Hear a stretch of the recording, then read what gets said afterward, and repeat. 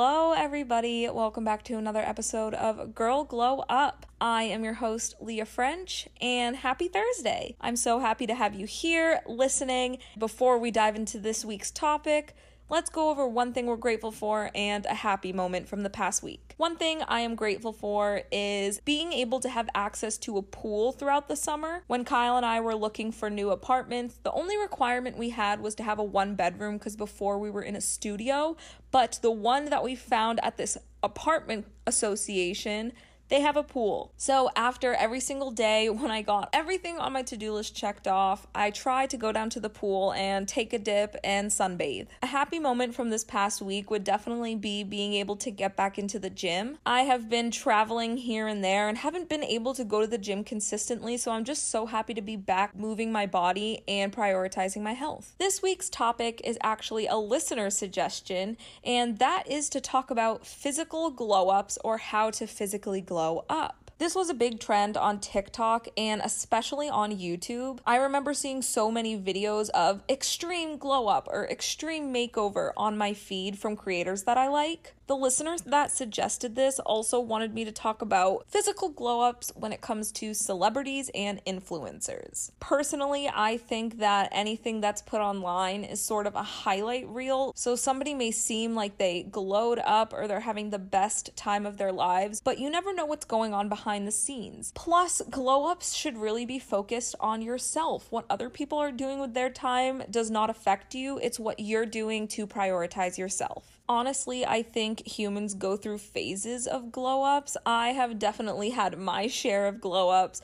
multiple times, especially going through puberty and going through high school to college. I honestly think physically glowing up also has something to do with just time and age. So without further ado, let's dive into how to physically glow up. Also, everything I'm going to list can be subjective. Take anything that you need from this podcast episode and leave the rest. Anything that I'm going to say is very customizable because we all have different needs, we all have different desires, so keep that in mind. Number 1 is to eat a balanced, healthy diet. Whatever that means to you, make the changes. Incorporate vegetables and fruits with each meal. I try to do that just to up my fruit and vegetable intake. So for breakfast, lunch, and dinner, I try to have a little handful side of whatever fruit or vegetable I'm craving at the time. The less sugar you have, the more your body will actually start to crave healthier foods. And that is so true. I thought that when I moved out of my mom's house, I was going to be like, yeah, I can have anything I want. I can get all this sugary food. Not that my mom restricted me from having that stuff, but I just had so much control over the grocery shopping now.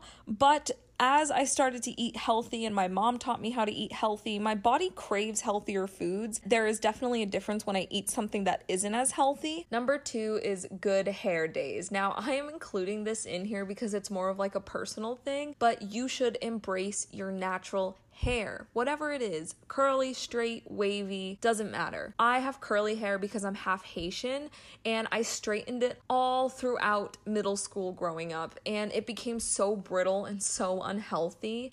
And you could definitely tell that I was just not confident and not feeling beautiful. But for my freshman year of high school, I decided enough was enough and I was just going to embrace my natural hair. And from then on, my relationship with my curly hair has improved drastically. So find clean products that are compatible with your hair type. And of course, this is going to take a while because you're going to need to find something that works for you and your hair. Number 3 is to drink your water. This is also a hydration reminder.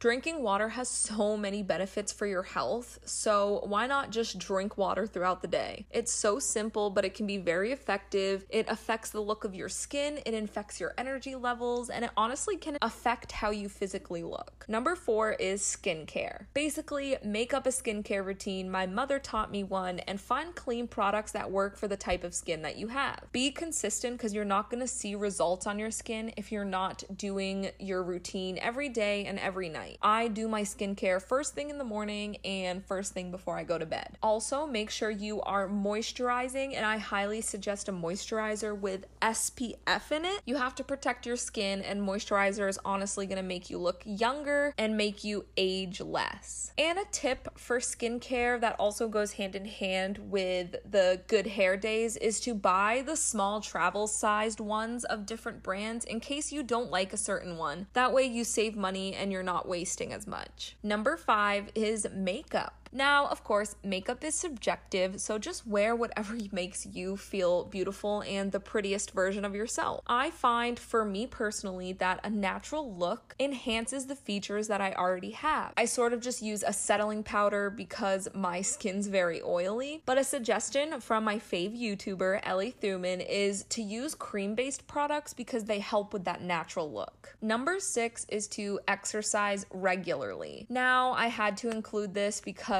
exercising can show physical results, but also it's going to make you feel amazing. And do exercises that you enjoy doing. Don't do exercises that you see people are doing online if you hate it and are just dreading it the whole time. For me, I've tried Pilates, and Pilates is literally not my thing at all. I prefer to walk, I prefer yoga, I prefer slower paced things. So do whatever you feel like you're gonna enjoy. And our last tip, number 7, is to create a sleep schedule. Now, especially for me, since I get dark circles under my eyes, you can physically tell when you haven't gotten enough sleep. That can be reflected in slower movements, dark circles under your eyes, not smiling, etc. Figure out what sleep schedule works for you and then gradually work up to that. Maybe if you usually go to bed at 11, try going to bed an hour earlier than normal, and do that over the course of a week until you are synced into your new sleep cycle. I also highly suggest melatonin. It's a natural reaction that already happens in your body. So if you take it 30 minutes before you go to bed, it's going to get you more into that sleepy state. And that is all I have for you guys this week. And to also go on Instagram at Health and Leah, follow me on there, and to message me what you would like me to talk about. Do not forget to rate and review this podcast, and also share it with your friends and your family because everyone deserves to become the best version of themselves. I hope you guys all have fun plans planned out for this weekend and also have an amazing upcoming week, and I will talk to you all next Thursday. Bye, everybody.